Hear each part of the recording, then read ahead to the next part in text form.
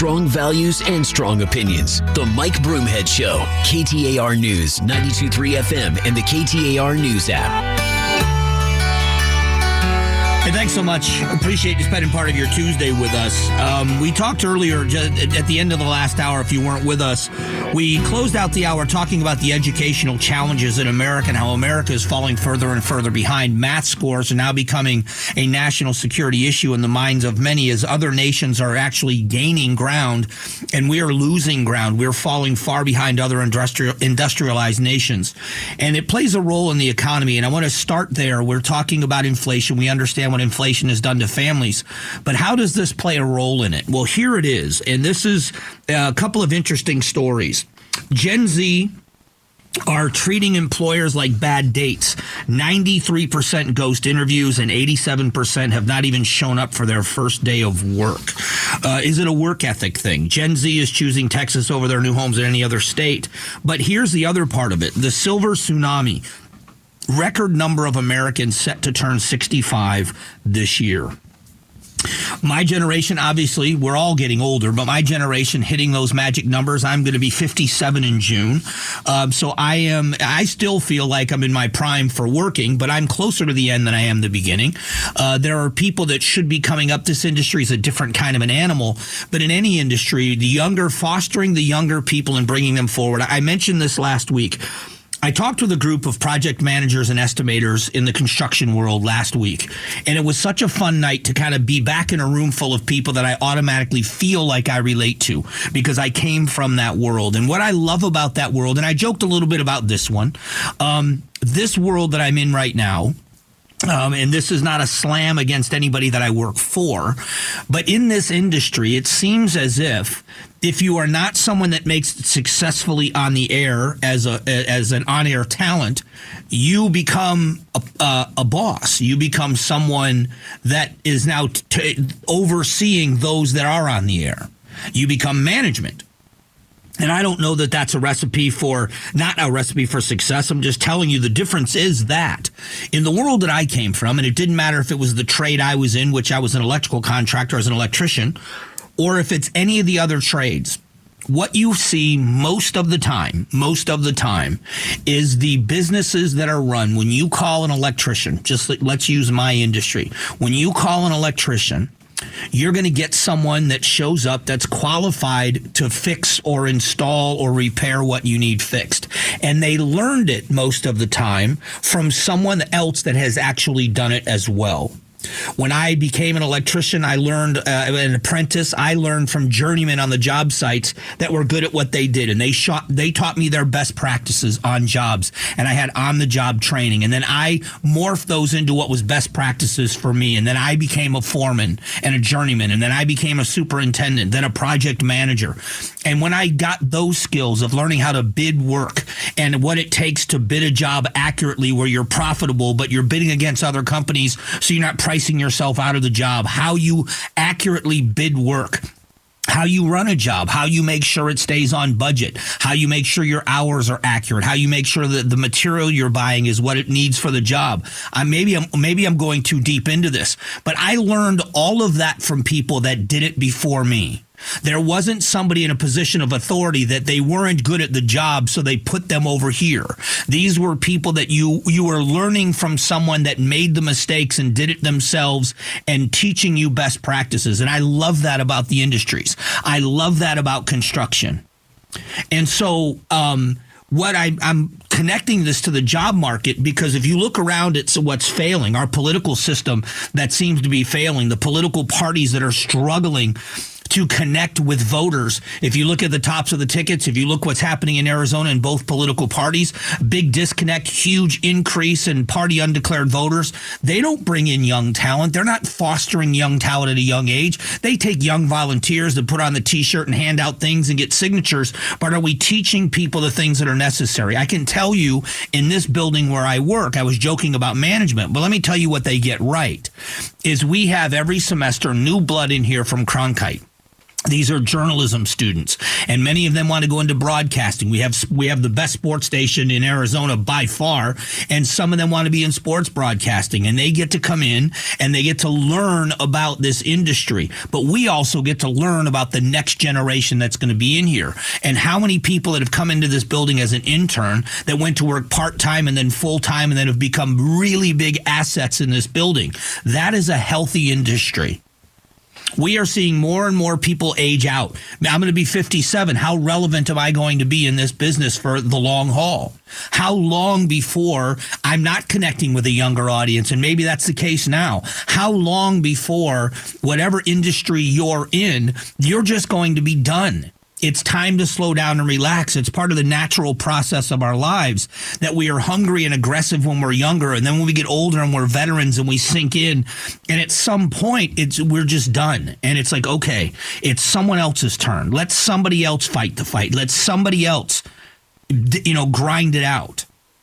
When you have a record number of people turning 65 this year, you couple that with the learning loss we're finding out from kids in high school. So if you're a 15-year-old kid, 14-year-old kid, and you're not reading at grade level, and you're entering high school, you're not performing math skills at grade level, and you're at 14 in 10 years. And how many of you out there my age or close to my age know how quickly 10 years goes by? In 10 years, that person is either going to be a college graduate, they're going to be in the military, or they're already going to be involved in the workforce. Are they prepared? Are you, in 10 years, I'll be 67 or almost 67. Am I still going to be doing this? Am I going to be viable? And if not, is there going to be someone qualified to do this? This is a bad example, this industry. But whatever you do, if you're in the construction field, think about those people that are going to be in the job world right now. They're good on a job site. Are they prepared to learn project management and estimating? Are they prepared to learn what's next, to have them take over for you when you step aside? We have got to start thinking about this in economic terms. And so when you see this public, and people are living longer, so people are working longer, but you're going to see a bunch of people that are slowing down. It's not going to be, I've always been willing to work the long hours. I thrive on long hours. When I was younger, I was the guy that always said yes to the overtime. I worked weekends. I worked evenings. I just loved my job. So I always said yes. I'm too old for that now. I'm not putting on tools anymore. At my age, I'm not going to put on tools and go on a job site and work. I'm certainly not going to put in a 60-hour work week. That's for the younger people. I already know that at this stage in my life. I love what I do now, and I love the long hours of what I do, but it's not the physical stress of the labor I did before. And are we preparing the ones right now, the 30-year-olds, that have been in the trades now for over 10 years, that are making that transition into project management or becoming superintendents or becoming, foremen on jobs? Are they prepared for the paperwork? Are they, and I know this sounds silly, but are they prepared to do the job you're doing? And if the answer is no, where is that going to leave me in 15 years if I'm still around and I'm in my 70s in 15 years? And I'm done. And I've got to count on a workforce of people that are now in school. And I've got to count on them having the skill set to carry this country forward. It's my fault. It's your fault. It's our fault collectively if we're not preparing them to do it. Because someday, many of them, most of them, are going to get their acts together and they're going to decide what they want to do is be successful, whatever successful looks like for them. And if they're not prepared to learn, that's on us. And I just wonder if we're looking at this from the economic standpoint that it really is. All right, in a moment, suspects arrested in an organized crime burglaries around town. We're going to talk crime and punishment and how Arizona is doing things differently than other places, and it's really good for Arizona. We'll get to that coming up in just a moment.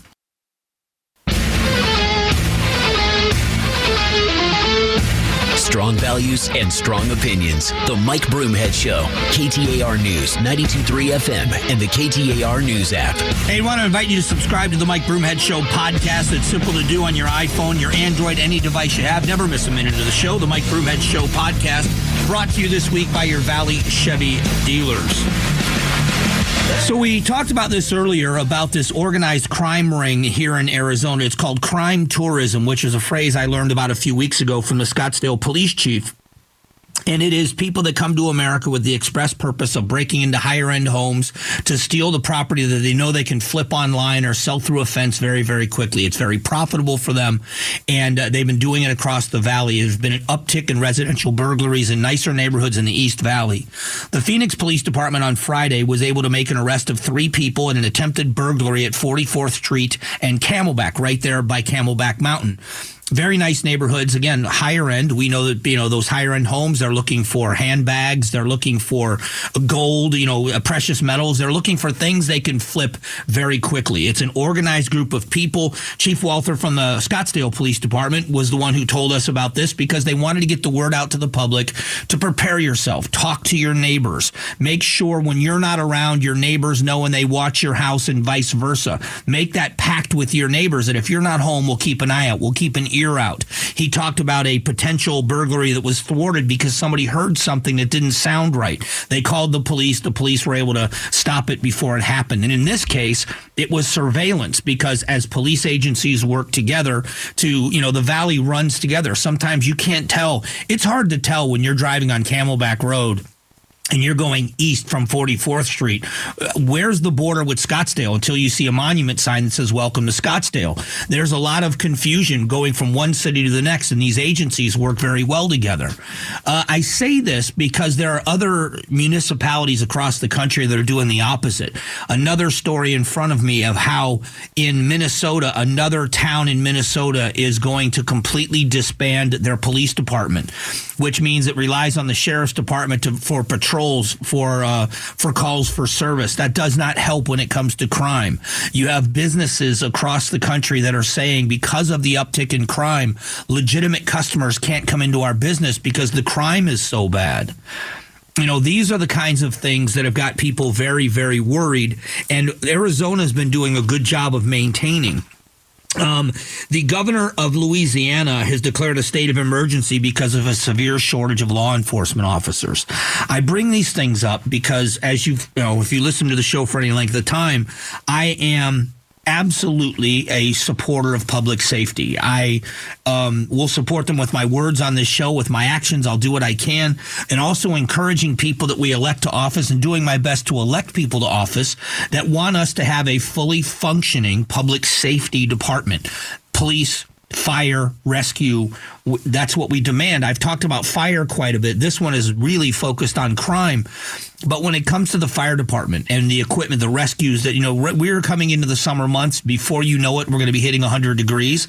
There are going to be mountain rescues, and the Phoenix Fire Department and others in the valley where there are hiking trails are going to be tasked with rescuing people because they're overwhelmed by the heat. In this densely urban area that's starting to grow up, their calls for service mean their response times are much longer than they should be. We have got to stay on top of this as citizens. Here we've got an uptick in crime. One of the nice things about the byproducts of a very good economy is people are able to purchase nice things for their homes. People are able to do nice things for themselves.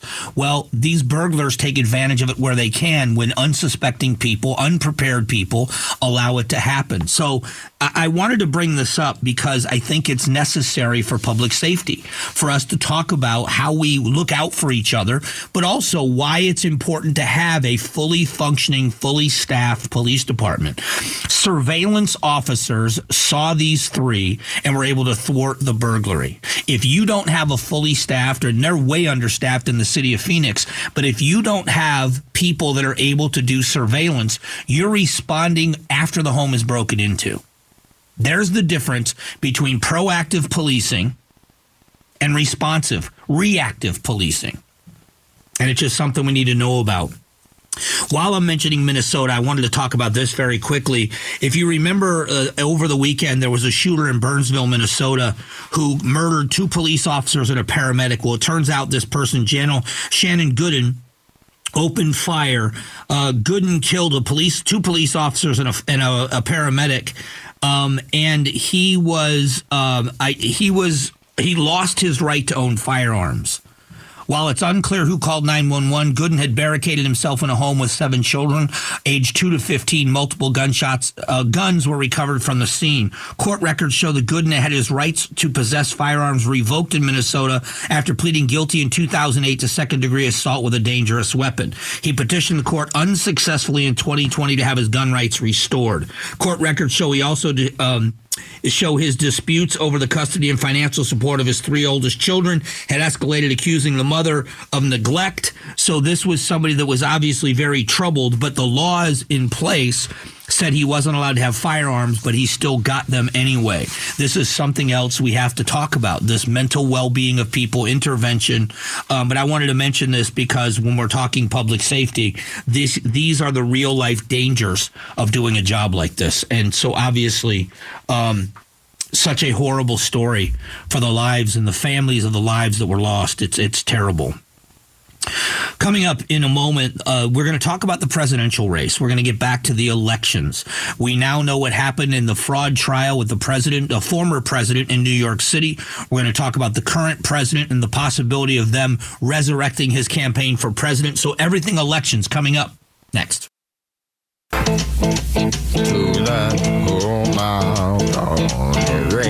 Strong values and strong opinions. The Mike Broomhead Show. KTAR News, 92.3 FM, and the KTAR News app.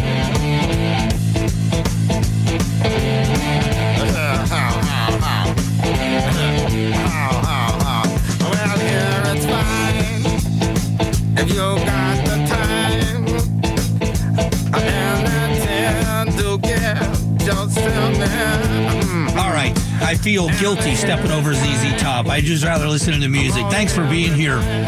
Let's get the latest on what's happening in our race for president. Does this throw a monkey wrench in things? There have been the former president, Trump, has been ordered to pay over $300 million in money. What is this doing to businesses there? There's a big fallout there. There are many people that are balking at this, saying it's politically motivated. But for others, is it going to influence their decision? And this is what's fascinating. Many, many, many voters are saying still that they don't think that Donald Trump nor Joe Biden should be the candidates at the top of the ticket. And that's a majority of Americans that have still said that. So what the question has become is, well, what if it is those two? That's the hypothetical. We don't know about Nikki Haley. We don't know about the challengers on the Democratic side, but I can tell you it looks like it is going to be Donald Trump in a rematch against Joe Biden. The difference this time is now we have a 4-year resume, a 4-year look at a Biden presidency. Can he win people over? So we got to talk about what's happening with the former president. Because, there are more court cases going on, what's going on in Georgia, it's happening across the country. Are voters going to say, no, I'm not going to vote for him? And you have to be honest about this. There are many people that would say, given another choice, they probably wouldn't. But you're also now looking at if you have to choose between the two. There was a focus group, I think the New York Times did a 13-person focus group, which, by the way, is a very, very tiny sample. But of 13 people that were independent voters, these were party non-declared voters, given the choice between the two and seeing the resumes and everything that comes with those resumes. I mean, the Biden family has their own issues with Hunter Biden and the business deals and how China being involved. What are we going to learn about that? Was the president or the current president involved in his son's business? Was his son peddling his father's influence as vice president of the United States? These are all valid questions by the American voter. You couple that with what we now know about the former president and President Trump and his legal problems and what's going on. When given those two resumes, warts and all, everything available, 13 people in a focus group that declared themselves independent-minded voters, 11 of the 13 said that given those two choices only, they would vote for Donald Trump. Now, does that mean that's what's going to happen? Is that number skewed at 11 out of 13? That's a huge number. Absolutely. I'm not predicting anything is over. I'm pointing out the world is watching, and so is the American voter. Now, we've got a State of the Union address coming up. And there are some that believe inside meeting of Democrat minds on the reelection of this president that this could be the game changer for him, that if he has a strong performance in the State of the Union address, it could quell people's suspicions about his mental ability to do the job. We'll see. The American public is pretty well informed. They are well aware of the baggage that Donald Trump brings with him to the presidency. They are now well aware of the issues involving the current president. And so will the American voter stay home? I don't know that they will. Is this going to be the massive turnout we've seen before? I don't know the answer to that either. But I know this, that given the choice between the two, many people are saying, I don't want to choose between these two. But if I have to go to the polls and choose between these two, you're seeing a big number of people saying that what Donald Trump did was less bad than what Joe Biden is doing. You may not agree with it. I'm not expecting people to agree with that perspective, but that's what the voices are saying. But here's also what's interesting about this. In many polls, it's a dead heat. So if you are a Republican, and this is the downside, this is the opposite side of that coin. If you're a Republican, and a Republican voter, yes, but if you're a Republican involved in party politics and you look at this and you think, okay, look at all of the things involving this administration and what's happening, from the failures at the border to the high inflation to the major questions about his ability to do the job. It wasn't some Republican that published a report that said that he has a bad memory, and if more details of those conversations with the DOJ, with that special counsel, if more of those details are turned over to Congress, if Congress has hearings on this and they get more details about the president and what he said and how he said it and things he couldn't answer and the things that they say that he has forgotten. If you're a Republican and all of that is there, in your mind, you have to be thinking it should be a walkover for the Republican candidate to win the vast majority of states, and they should win in a landslide. On the other side, if you're a Democrat activist and you're a Democrat involved in Democratic politics, in the Democratic Party, and you say you have a former president that now has been ordered to pay over $300 million in a fraud case. We know about the porn stars. We know about the other court cases going on in Georgia. We know about these other things and the baggage that is going on. Nobody named Trump is allowed to run his business deals in New York for like 3 years, and all of these things that are happening. This should be a walkover for the candidate that's at the top of the ticket for the Democrats, and it's not. It's not a walkover for either candidate. And so I keep looking at this and thinking, in my mind, is this the best that America has to offer the world? The world watches our politics. We don't watch the world's. It's another thing. The couple of things that we are not multilingual, and we also don't pay as close attention to other countries' politics as they pay to ours. We play a big role around the world, so they watch a lot more closely. When I was in Europe, those conversations, they knew American politics and the players in American politics. What's going to happen in the United States Senate? Are the Republicans going to take a majority there, or are the Democrats going to take a majority? What happens in the House? There is such a slim majority for Republicans in the House of Representatives. These questions between now and November, they're going to become more and more clear. You're going to see changes back and forth. I just said, somebody said me yesterday, I think was the anniversary of the I Have a Scream speech. If you don't know what I'm talking about, Howard Dean was the presumptive nominee for the Democrats. He was running away with the race. He was doing very, very well. And he had won a big, I can't remember which one it was, but he had won a big primary. And he got up on the stage and did this rant. And at the end, he screamed at the end of this speech, and it derailed his campaign. It absolutely derailed his campaign. So you never know what's going to happen between now and November. But you keep looking at the polls, and the majority of Americans keep saying to the major political parties, we want different choices. And the different political parties are not giving them different choices. So it has to make you wonder, how are they going to attract those independent voters? I think they're the key. Here in the state of Arizona, and this to me is more important than any of it, Very slim majority for Republicans in the House, very slim majority for Republicans in the Senate. And this is not an election year for the governor's office. So our governor is got 2 more years before she is up for re-election. So is it possible that both chambers of the Arizona State Legislature could flip and come under Democratic control? The answer is absolutely it's possible. It is absolutely possible. So voters in Arizona, independent voters that are listening right now, you are going to make a huge decision in this. Republicans are voting Republican, Democrats are voting Democrat, but you are going to have a huge say in the direction of this state. I'm anxious to see how it turns out. Coming up in a moment, we're going to go back to the topic of math scores and national security, talking about the workforce coming up here in just one moment. Strong values and strong opinions. The Mike Broomhead Show. KTAR News, 92.3 FM, and the KTAR News app. All right, the M3F Music Festival is headed to the Steel Indian School Park March 1st and 2nd. 100% of all profits from this music festival go to various charities throughout the valley. Limited tickets are still available for purchase, and you could possibly win a pair by visiting the contest page at KTAR.com.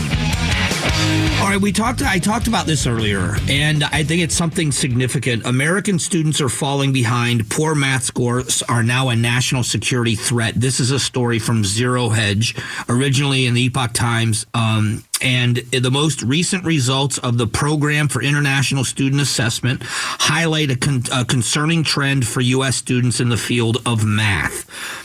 Since 2018, the last time this exam was given, we have seen a 13-point drop in math scores for American students. But other countries, 28 other countries and economies, managed to either maintain or improve their scores since 2018. That includes learning loss and everything else from the pandemic worldwide. We are seeing nations like Switzerland and Japan leading the way. They are improving scores, and we are falling further and further behind. So much so that people are calling this a national security issue. Earlier in the show, we talked about the economy, how a record number of people are turning 65 this year, meaning that right now 65 is still young, relatively young. People are working at 65. But you're near the tail end. You understand 10 years from then at 75, you're probably not going to be going as strong. You look at the presidency and the questions about a president at the age that he is at and the former president that's running against him, and their ability to withstand the rigors of that job for long periods of time. And we understand that age gets the best of all of us. Athletes age out from their prime at a much earlier age than the rest of us. While most of us are in our prime and working in our 40s and 50s, athletes much younger. We all understand that. It all makes sense. So if we have the next workforce, the next generation in our workforce are falling so far behind in this country, we have to look at this as a national security issue. Here in Arizona, at Arizona State University, by the way, was just named one of their graduates were named some of the most employable graduates on the planet. So Arizona State University and Dr. Crow and what they've done there have been able to create a shift in the last 25 plus years in turning that university around so that it is preparing people for the workforce. Its engineering school is one of the best in the world, according to many. And we're going to need it because of the jobs that we are getting moving to Arizona. It is one thing to be able to do what we've done, which is expand and broaden our economy, diversify. But when you see these high-tech jobs, so we talk about TSMC and I talk a lot about Intel, those are the big ones, those big facilities that are going to employ so many people. But they're going to bring with them other industries, chemical industries, and it's going to take people that are very good at what they do in order to do those jobs in those other industries that are going to flourish here because of how big the chip industry is going to become. Are we preparing? Are you preparing your children? Are your grandchildren preparing to be trained in those fields? When it comes time to compete, we talk about housing and affordable housing in Arizona. Well, a big piece of affordable housing is being able to get a job that pays you enough to buy a house. We all understand that. I don't want to see anybody left behind in the economy, but are you saying to your kids, I look at this about education, and now they got financial, one of the headlines in this stack is financial literacy classes are growing in high schools, because kids need to understand you can call the world unfair all you want. It isn't. And you learn more as an adult that it's less and less fair the longer you live. Nothing is fair and nothing is handed to you. But to prepare kids and let them know, if you are going to flourish in this world, if you're going to live your best life, and that's what they like to say, I'm living my best life, you're going to have to find a job that pays you enough to buy that home, to take care of a family, to buy the car you want, to travel if you want to travel, to have a life that you want to live instead of life dictating how you're going to live. And they got to be prepared. Are they preparing themselves for those jobs? Are we telling younger people this is what it's going to take to live that life you want? And if you want it, you're going to have to work for it. It's possible. I'm living proof. It's possible. It takes a lot of hard work. It does take some luck, but it takes a lot of hard work. And you're going to have to get skill sets that other people don't have. You're going to have to do things that other people aren't doing. And it concerns me, because you're going to get kids right now that are in high school that don't care. I was one of them. I didn't care about my algebra test. I didn't care what score I got and what grades I got in school. I just wanted to work. But it clicked for me at a certain point. For me, it was 18 years old. For others, it's 28 years old. It clicked for me that I needed more, that I wanted more, and I found an avenue, and that was the trades for me. Then I figured out this is why you need algebra. This is why you need geometry. If we are not preparing them to learn, if they do not become good learners, we are setting them up to fail. And when you and I are done working, when you and I are done, and it's time for us to move on and do something else with the next phase of our lives, we have to count on them to do these jobs. Are we preparing them to learn those jobs? It is just, they're calling it a national security issue, and I don't think it's overstated. You got more and more kids not showing up to job interviews, not showing up. That's work ethic. But once it clicks for you, are you prepared to learn what you need to learn to do those jobs? It's an excellent question. Just after 11 o'clock, we are going to reset an interview. We talked to the Arizona Speaker of the House, Ben Toma, about a new immigration piece of legislation that could let the voters decide on the most strict immigration law that's ever been written. We're going to talk about that and let you hear what he had to say next.